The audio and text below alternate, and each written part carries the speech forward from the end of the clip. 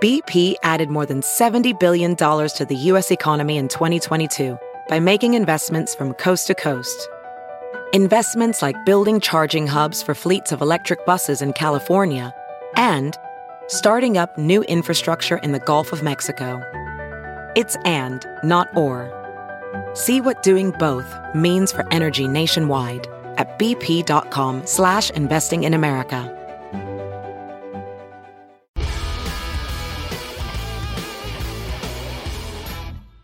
Welcome to the Water Cooler, everybody. I'm David Brody. Glad you're with us. It's Wednesday, February 24th, 2021. We have got a lot of news to get to today. Hey, look, the news hopper officially hopping.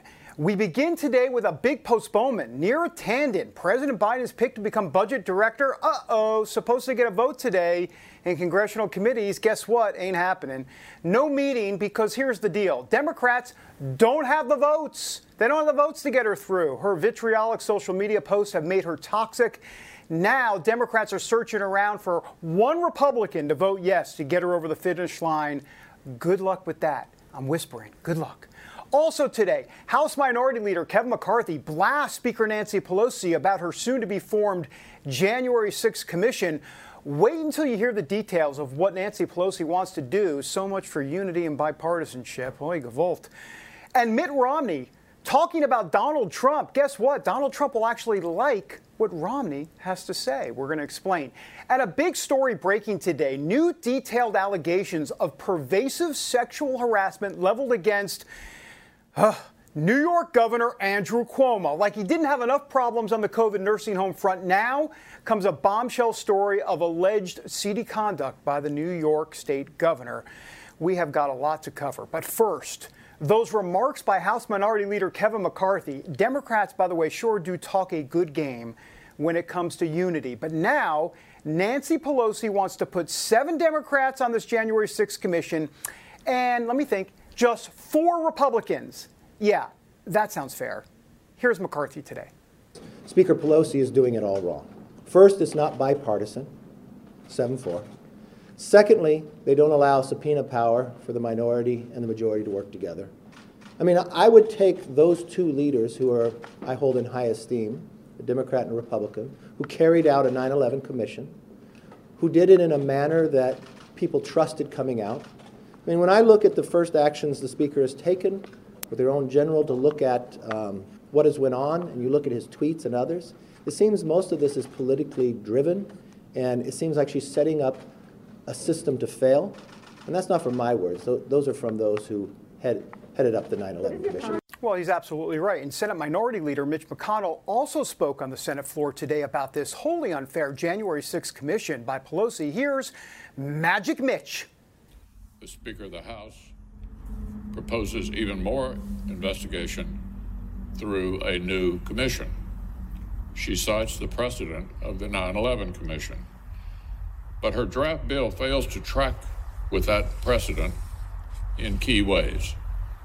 The 9/11 Commission was intentionally built to be bipartisan. The 50-50 bipartisan split of the commissioners was a key feature. It both helped the effectiveness of the investigation itself and helped give the whole country confidence in its work and its recommendations. This time, however, Speaker Pelosi started by proposing a commission that would be partisan by design. 7 appointments for Democrats, just 4 for Republicans. Well, if you're looking up, by the way, unity, the word unity in the dictionary, you're not going to find Nancy Pelosi or Joe Biden's picture. I'm just saying that, all right? I want to bring in Jordan Sekulow now, the Executive Director of the American Center for Law and Justice. Jordan, look, what do you make of this January 6th commission? I mean, this seems like a political setup to me. I think it's Kevin McCarthy and it's Mitch McConnell, and they're realizing what President Trump faced his entire 4 years, which was these witch hunts. And so they set you up to where you are going, your position, you will look like the bad guy, you will look like the problem. And if you have a commission where there's 7 Democrat appointees and only 4 Republican appointees, and the 4 Republican appointees don't get to call witnesses, sounds like another like impeachment kind of scenario again. They don't get to call any witnesses, but we do. The majority does. The Democrat majority has the subpoena power. That's not a 9/11 commission. That's another witch hunt. to try and place the political blame. So I think they're right to push back aggressively, not to oppose a commission, but to say if we're going to have one, it should be modeled exactly on the 9/11 Commission, make it equal, make the powers equal, and then the American people will actually accept the findings, whether it's findings they wanted to hear or not. But at least they'll accept the findings because they know that it won't be one party in charge. I think, again, it just shows you, again, it's like the second impeachment. Nancy Pelosi is just trying to get another political hit out of this commission, not get the truth, not get the facts out. Yeah, and surely not looking for unity. And speaking of unity, Neera Tanden, first of all, don't even get me started. Why in the world would Biden even nominate her to begin with everything vitriolic that she said, not just about Republicans, but even some Democrats. So her hearing is, postponed? That's code for we're desperate. Lisa Murkowski, please help us. We need a Republican. Yeah, I mean, that's the only Republican really left that hasn't said absolutely no on this nomination. They lost Joe Manchin, not just because, as you said, David, because of her attacks on Republicans, though some of them on like Susan Collins, on the most moderate of moderate Republicans, they weren't good enough. They were still horrendous people to her. But her attacks on Democrats, like the left, like Bernie Sanders. So she was attacking the far left. She was attacking the mainstream, the most middle of the road Republicans, if you will, like Susan Collins. That's not going to get you anywhere in the U.S. Senate when you attack senators directly like that. She wasn't attacking policies. A lot of us, we have very strong Twitter accounts but again, to attack individuals and to call them names is what she was doing to Susan Collins and Bernie Sanders should not get you far in the U.S. Senate, because we should be better than that when it comes to appointments that require Senate approval. And now, Jordan, we watch the Xavier Becerra hearings, the HHS secretary. I mean, look, not a good day for him when you're suing nuns, and that comes up, number one. And then not to mention, we haven't even gotten to partial birth abortion and all of the radical stuff there. But here's the deal. I mean, we're going to look at Manchin, maybe Bob Casey. I mean, they've got to find a Democrat that's going to vote no. I don't necessarily see that happening. What's your take on Becerra? I think it goes to the Manchin and maybe Casey, but probably Manchin again. Yeah. And it's because Becerra's one has no qualifications. I think you could not even get into the abortion debate and say a former state AG and congressman who was a trial lawyer before this may not be the best person to lead the HHS in the middle of a pandemic. So there's one reason. Number two, hyper-partisan, because he was a member of Congress, but especially on issues of life, which come under the HHS, including the fact that he wants to get rid of the conscience clause so that if you are a nurse, you have no conscience protections on performing elective abortions and being part of those elective abortions, not emergency abortion procedures. He's got asked by Mitt Romney directly, why do you support partial birth abortion? I mean, and he had no answer for it. No answer. He said, I hope we can kind of come to some common ground. So he's not getting, it looks like he's not getting support from the Mitt Romney types. So the question goes then, is he going to get the support from Joe Manchin? And then again, are we going to look at a similar scenario where he goes through his committee hearing and then ultimately the vote gets delayed? We have not had the committee vote scheduled yet. Usually we would know if that was going to happen this Friday.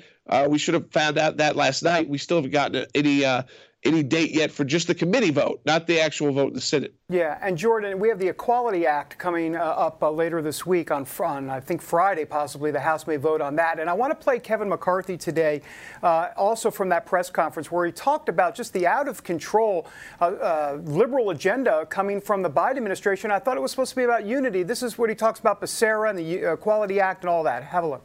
If you look at Biden's appointments to cabinet members, suing nuns and others, this really seems like an onslaught against freedom of religion for girls' sports as well and others. And now the Democrats even taken it further. Can you imagine being an elected member of Congress, putting your name on a letter to a cable industry telling them what they should have on their shows? Or sending it to Amazon that created a company based upon selling books, telling them not to sell books in America, and that you're a member of Congress. Interesting to me of how far they have gone and how much further they want to go. He's referring, of course, to that hearing coming up later, or actually today, about how conservative television outlets and others are kind of in the crosshairs with Democrats. They're under the microscope. Yeah, and what makes me nervous, David, is it's the letters that these two congressmen, Democrat congressmen from California, who are senior members of the House Energy and Commerce Committee, which oversees the Communications Act. The letters didn't go to Fox News or Newsmax or OAN. The letters went to the providers. And what we have seen, unfortunately, is some of these providers happily deplatform people.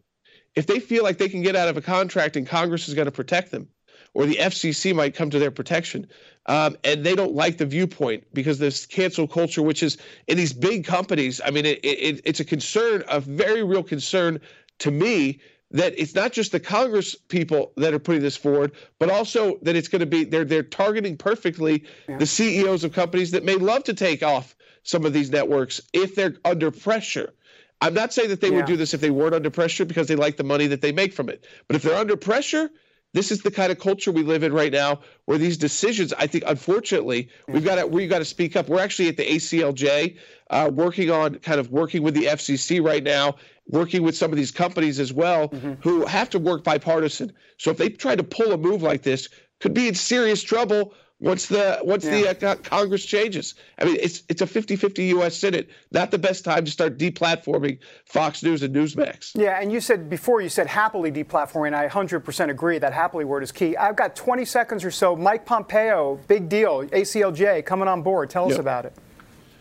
So Mike Pompeo, a former Secretary of State, former CIA director, has joined the ACLJ team as a senior counsel for global affairs. And we use that counsel term specifically because he is an attorney. He attended Harvard Law School, as well as being the editor of Harvard Law Review. So we've been expanding our foreign affairs and our intelligence kind of departments with the ACLJ. So Rick Grinnell is a senior advisor to the ACLJ now, and so is we've got now Mike Pompeo. They'll be doing a public role, so on our broadcast, but they also are working with us, through our daily work at the American Center for Law and Justice and our international work. So huge addition to our team. Thanks, Jordan. So we thank them. All right, Jordan. Appreciate Up Against a Hard Break. We'll see you next time. Liz Harrington, next. As a professional welder, Shayna Ford uses Forge FX to practice over and over, which helps her improve her skills. The more muscle memory that you have, the smoother your weld is. Learn more at meta.com/metaverseimpact. Welcome back to the Water Cooler, everybody. Do you notice in our open, we have Joe Biden in the open. He's president of the United States, but we have Donald Trump like this, kind of hovering over him. And really the entire conversation, because Donald Trump's not going away. Sorry, liberals. And look, let's be honest, you don't want him to go away either. You know that. It's like an insatiable appetite for you for lots of different reasons. And by the way, speaking of the Donald Trump insatiable appetite, Kevin McCarthy, the House Minority Leader, was asked a question today about whether or not he's okay with Donald Trump speaking at CPAC. He answers, and so does Liz Cheney, who, of course, voted to impeach Donald Trump. This was this was an interesting moment. Have a look. Just very briefly, for you and the leadership, especially Congresswoman Cheney, do you believe President Trump should be speaking, or former President Trump should be speaking at CPAC this weekend? Yes, he should. Congresswoman Cheney?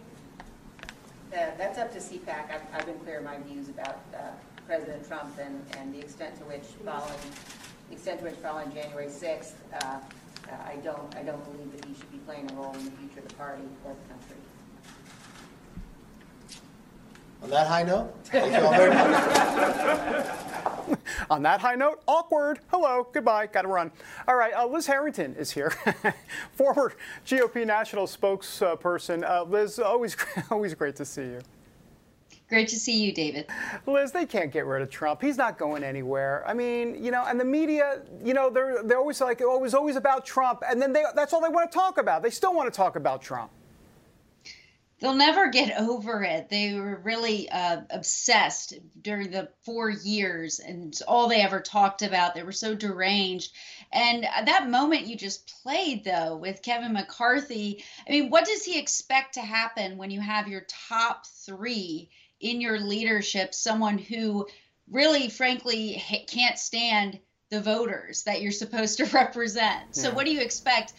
You think they're going to ask this question? I mean, you can't have someone in leadership who doesn't support the base and the vast majority of the people who you're supposed to represent. So, of course, President Trump should speak at CPAC. Liz Cheney won't be speaking at CPAC. Nobody wants to hear from Liz Cheney in the Republican Party, the rank and file. Yeah, no, that's accurate, by the way. No need to fact check that statement, Liz. All right, so we had David Bossie on the show yesterday. I want to play this and get your reaction on the other side. He talked about, I asked him specifically about whether or not there should be a separate kind of Trump Patriot Party. Here's what he said. There's been talk about this, Patriot Party, and who knows, maybe he'll break off and have a separate. What's your sense of the machinations of all of that, if that's even a realistic thing at this point? I hope it's not. I'll be honest with you. I think that it would be. Here's what would happen. We would split the Republican Party into two. Right. He would have an enormous party from day one. And he goes on, but he basically said he didn't think it was a good idea. Liz, what's your view on something like that?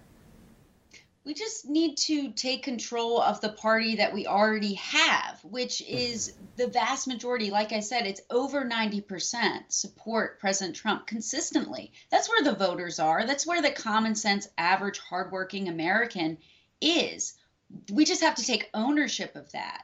And so exactly what President Trump said in his statement to Mitch McConnell, we're going to challenge and primary the candidates who don't actually represent Republicans. A novel idea. I mean, the amazing thing of why President Trump is so successful and why we won back so many House seats in 27 out of 27 toss-up House races is because he actually represented what the voters wanted him to do.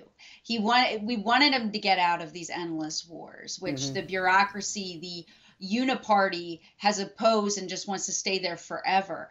We wanted to get better trade deals. We wanted to hold China to account.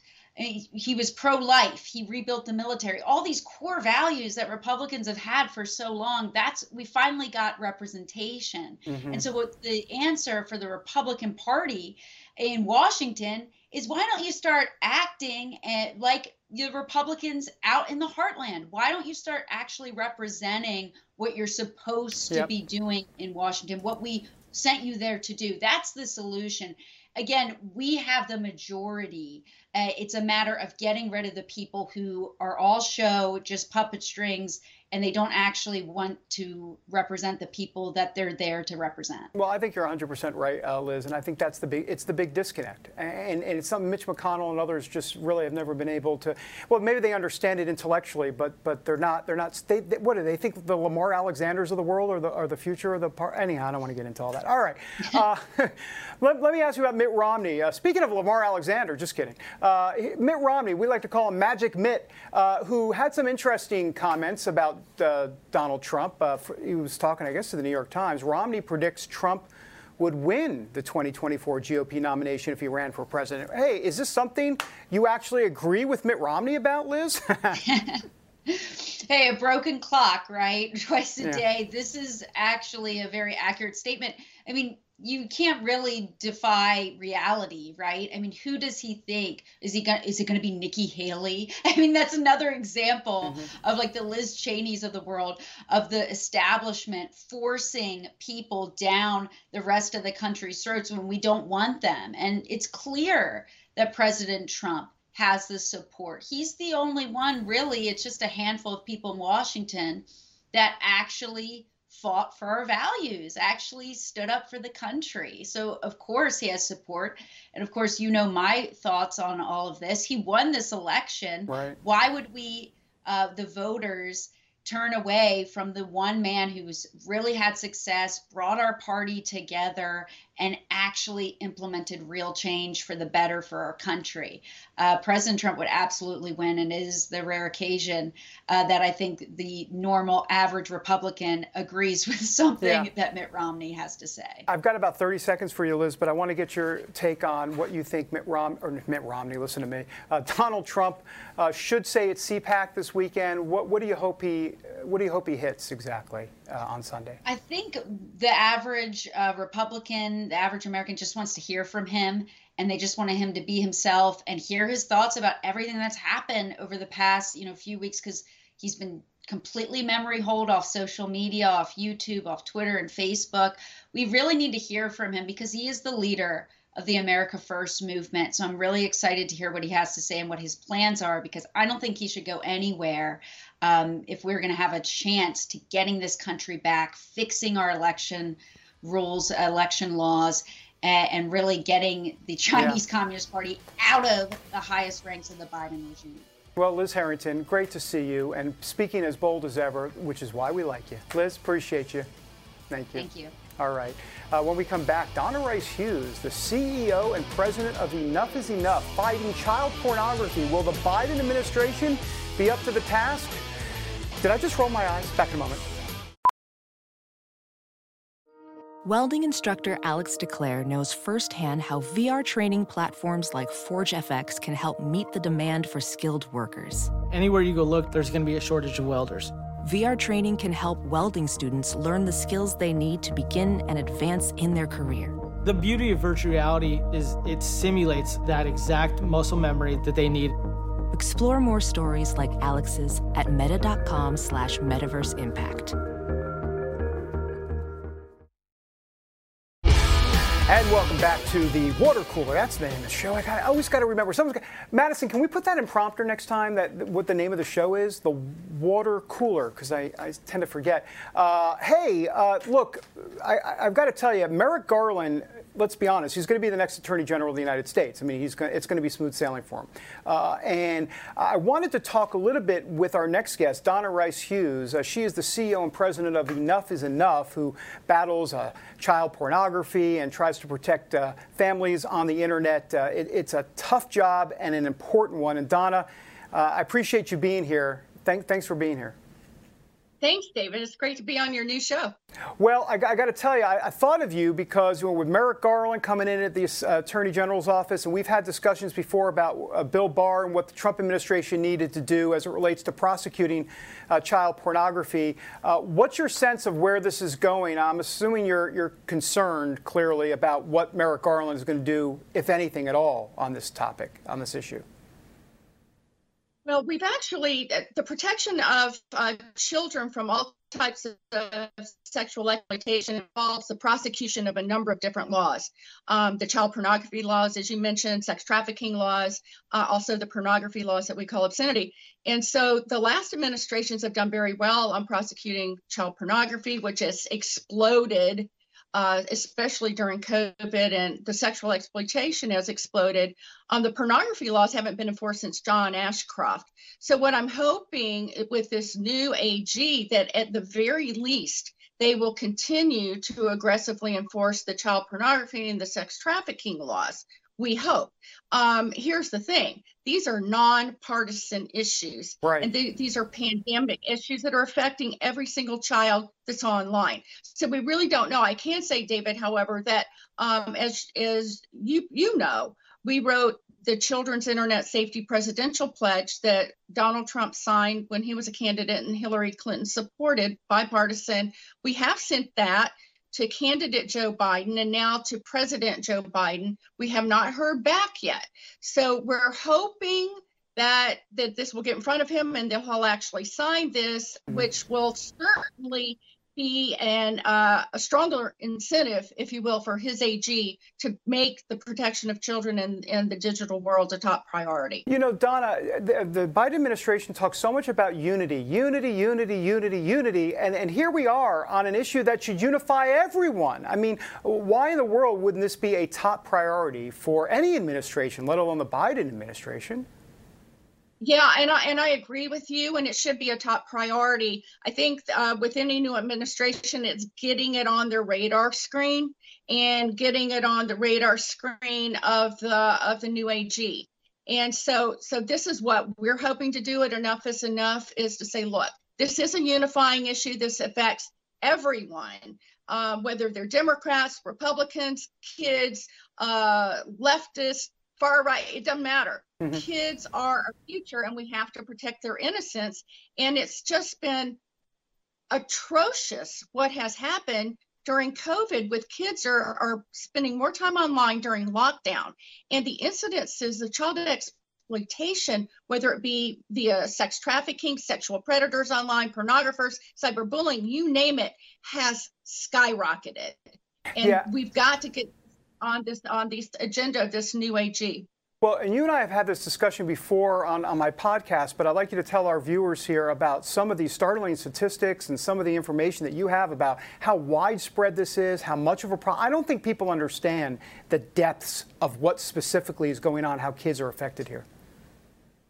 Well, yeah. Well, I've just mentioned a few of these points. Well, first of all, let me just say, with respect to pornography, kids under 10 years old make up about 22% of the online consumers of pornography for people under 18 years old. So wow. This is kids younger and younger are accessing pornography that's not protected speech. We call it obscenity in the United States. Now, those laws have not been enforced since John Ashcroft. I'm always told it's because the Department of Justice doesn't have enough money. So what I did is I went to Congress last year and I said, would you allocate an increased amount of funding for the Department of Justice? Just as you, interesting, the Department that does this is the child exploitation and obscenity section. That's what pornography is online, obscenity, and yet they haven't enforced the law. So now they've got money to do it this year in 2021 appropriations. I think the main thing for parents to understand is that right now, until government really hits this head on, and we're tackling this issue with full velocity that we do with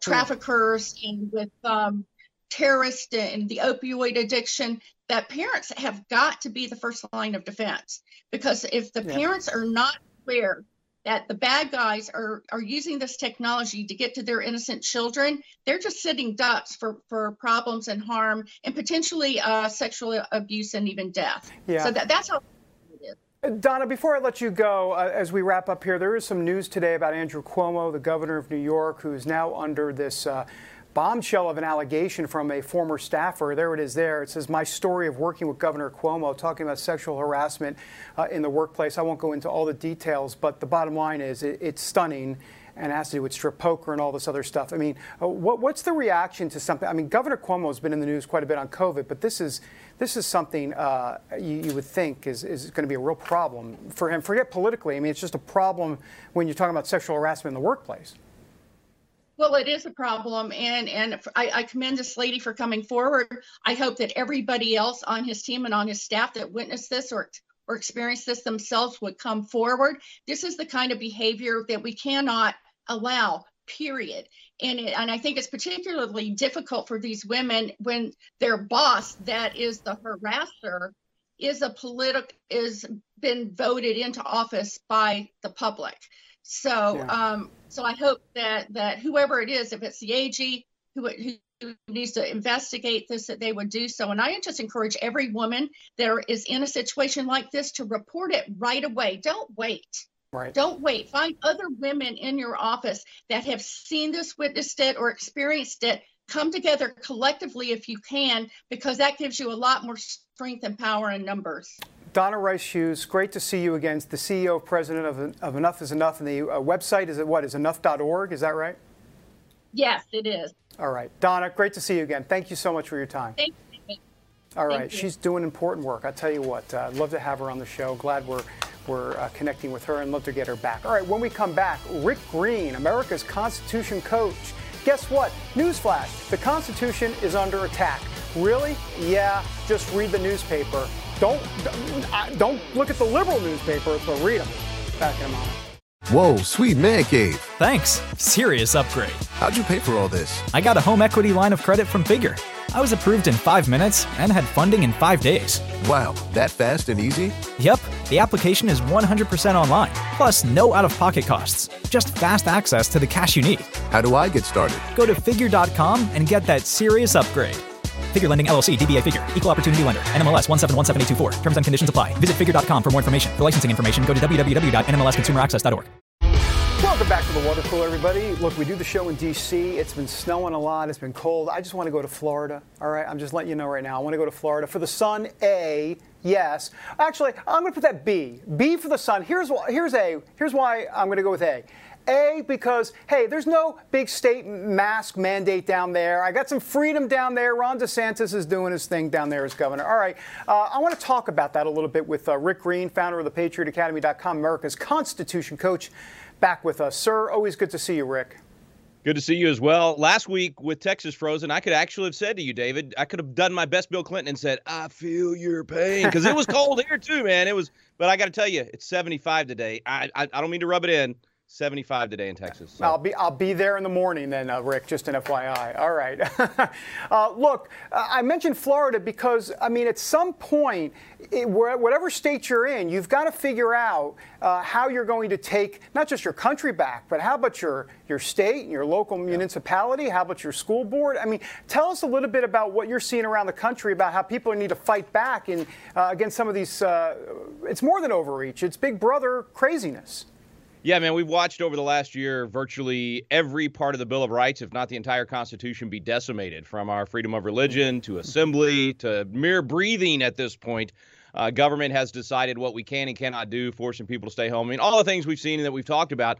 And so people are looking for a way to push back. Unfortunately, you've had even Republican governors, like my governor in Texas, has been terrible on these issues and acted like a dictator for a year. I mean, not a few weeks like what happened back in 1918. And even in 1918 with Spanish flu, nobody did statewide shutdowns. Nobody had these long stay-at-home orders. None of that happened, and that virus was 25 times more deadly than what we're dealing with COVID. So it truly has become an attack on the Constitution without what we would call in constitutional law a compelling interest. In other words, something that was so bad, it was worth government getting involved. And then when government did get involved, you always have to have this test where is it narrowly tailored and is it least restrictive? None of that has applied here. And so counties are looking for a way to push back. States are looking for a way to push back. Even city councils are looking for a way to say, hey, not here. You're going to be able to breathe here without a diaper on your face. You're going to be able to keep your business open. So they've got to be willing to stand. I mean, these are serious constitutional violations. And it's going to take local government and at some point some state governments willing to push back. You know, Rick, you mentioned the Texas governor real quick, Greg Abbott. I've known Greg Abbott for a while. You know him. I mean, look, he's a stand-up guy. I mean, good guy, constitutional conservative. I thought, or I don't. What happened exactly down there with Greg? You know, Abbott? I consider him a friend. I mean, we've worked together in politics for years, but unfortunately, and in fact, I was bragging on him in March when this all first started, and Newsom was going off the cliff, and then all these other governors were going off the cliff, and Abbott was doing it right in Texas and not intervening in an overreach kind of way. And then March 31st, he just suddenly went off the cliff with everybody else and hasn't looked back. And once he did the shutdowns, once he did the statewide mandates, like most politicians, he wasn't willing to admit he got it wrong, even when all the data showed that it wasn't necessary, that it wasn't working. None of the mandates have worked to stop COVID. Unlike Ron DeSantis. Now in Florida, Ron, he got it wrong in the beginning as well, but he admitted he got it wrong and he said, we're not going to do this anymore. He's been the one guy in the whole country that's done that. Kristi Noem never got it wrong. She never did any of the shutdowns. That's right. So that's the two governors I point to and say, hey, they know how to handle leadership. Yeah, DeSantis did a 180 for sure. Hey, Rick, Convention of the States, you've been preaching and talking and researching and been very active on this for a long time. People don't understand Convention of the States. I'm talking about you line 10 people up on the street and you say Convention of the States. They don't really know. But this is a way to change the Constitution. And I want you to explain the momentum that this has really had throughout the years. And it needs more, but it's moving. It's moving. Yeah, and one thing I would correct on you there, David, is not to change the Constitution, but restore the Constitution. Yes, that's right. We don't live under the Constitution in America right now. We live under the Courtstitution. The words on the paper don't mean anything. It's all up to 5 out of 9 justices on the Supreme Court. 5 unelected, unaccountable lawyers in Washington, D.C. have the final say, are making law, are ruling our country.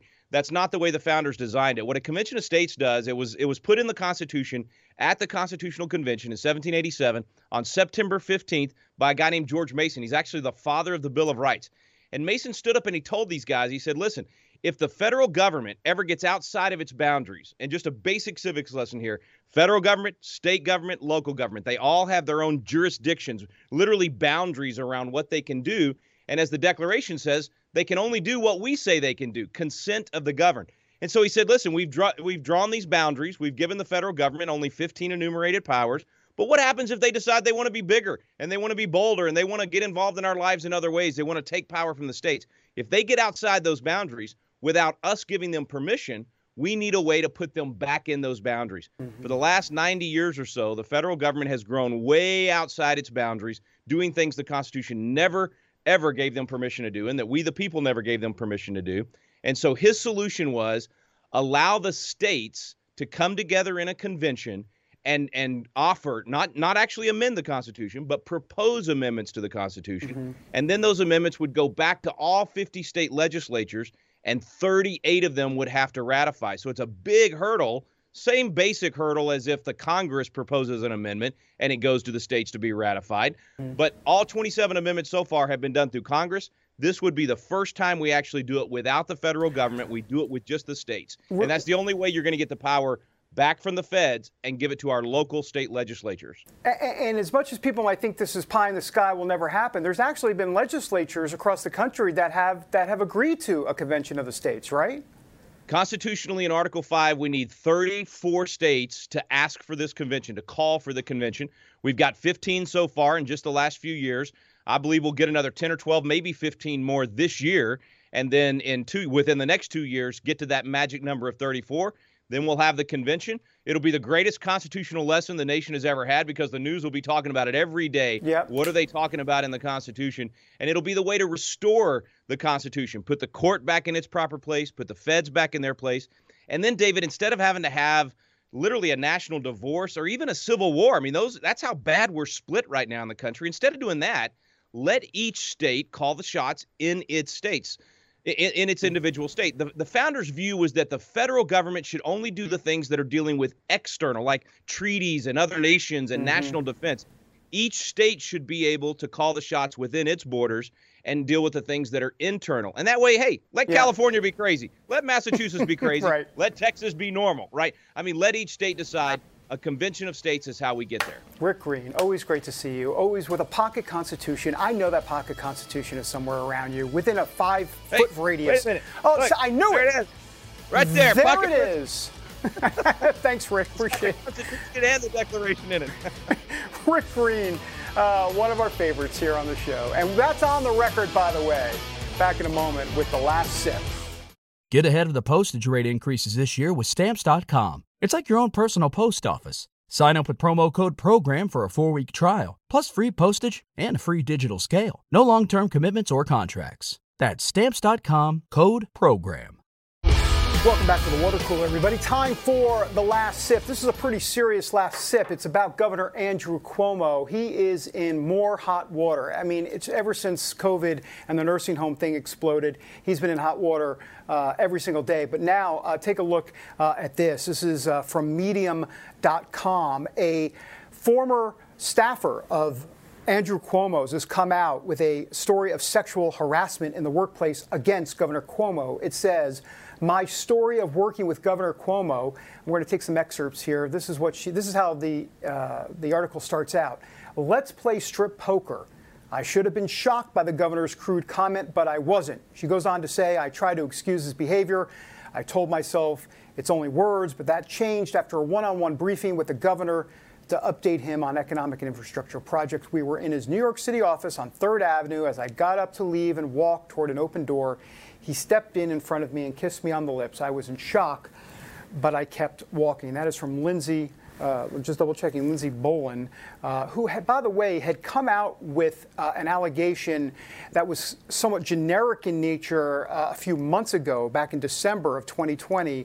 But now she's out with far more details. And by the way, if you go to Medium.com and read the story, there's actually texts. There's actually emails that document a lot of this. So this is serious. It's serious stuff without the emails and the text, by the way. But to have the emails and the text there as well, just kind of jump off the page at you and go, you go, wow.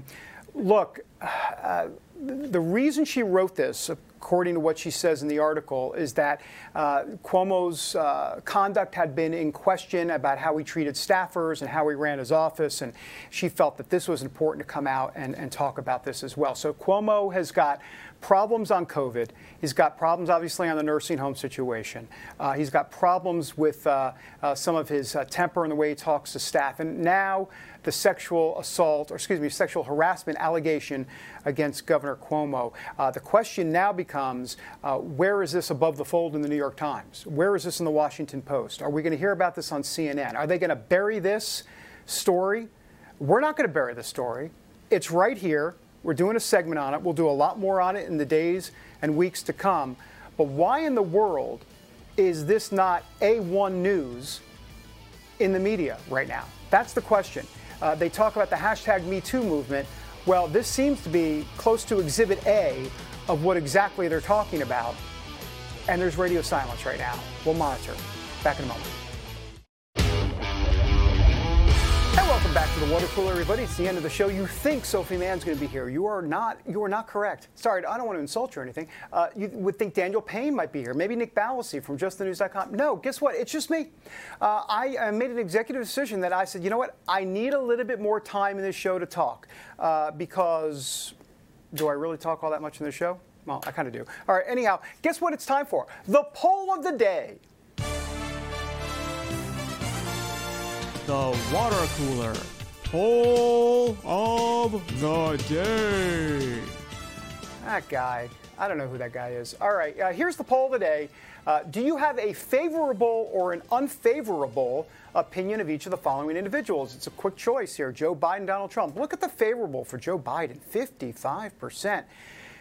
The unfavorable, 40%. Look at Donald Trump. 40% to 57%. Very, very interesting. And I'll be honest with you, it's really not surprising. I mean, if you think about Joe Biden's 55%, it makes sense. Look, he's in his first 100 days. He's supposed to be the unity candidate. I mean, people that don't, let's be honest, the people that watch this show, you all follow politics, right? You get it, okay? And by the way, if you want to comment and give us some comments about the show or Joe Biden or Donald Trump, you just give us an email at the watercooler at justthenews.com. The watercooler at justthenews.com. But you get it as to what's going on with Joe Biden and what he's done so far. But look, normal, regular Americans don't really pay attention to too much of this stuff. So 55% isn't necessarily shocking, especially, like I said, in the first 100 days of administration. Now, for Donald Trump, what's interesting, you saw the drop there, right? But the bottom line is 40%. Let's put that number up again. 40% favorable rating. Let's be honest. If you track Donald Trump's favorable ratings over the last 4 years when he was president, it was anywhere from 40 to 50% roughly. So it's at the low end of that. But look, he's hovering right around what he normally does. And so it's not really that surprising. And let's also remember this comes after January 6th. This comes after the fact that Twitter's been taken away. This comes after the fact that he's been pretty much radio silent for the most part in the last month or so. And the Democrats, in a show of unity, beat him up day after day after day. So that doesn't surprise me whatsoever. He'll speak at CPAC on Sunday. Let's see what the numbers look like after that. And of course, going into 2022 and possibly 2024. All right, that does it for the show today. Marjorie Dannenfelser, who is with one of the big pro-life groups in the country, she'll be here tomorrow talking about Javier Becerra and that nomination. Nathan Gonzalez and Pastor Brian Gibson, all on the show tomorrow. We'll be following the Andrew Cuomo story as well. We'll see you. Have a great night.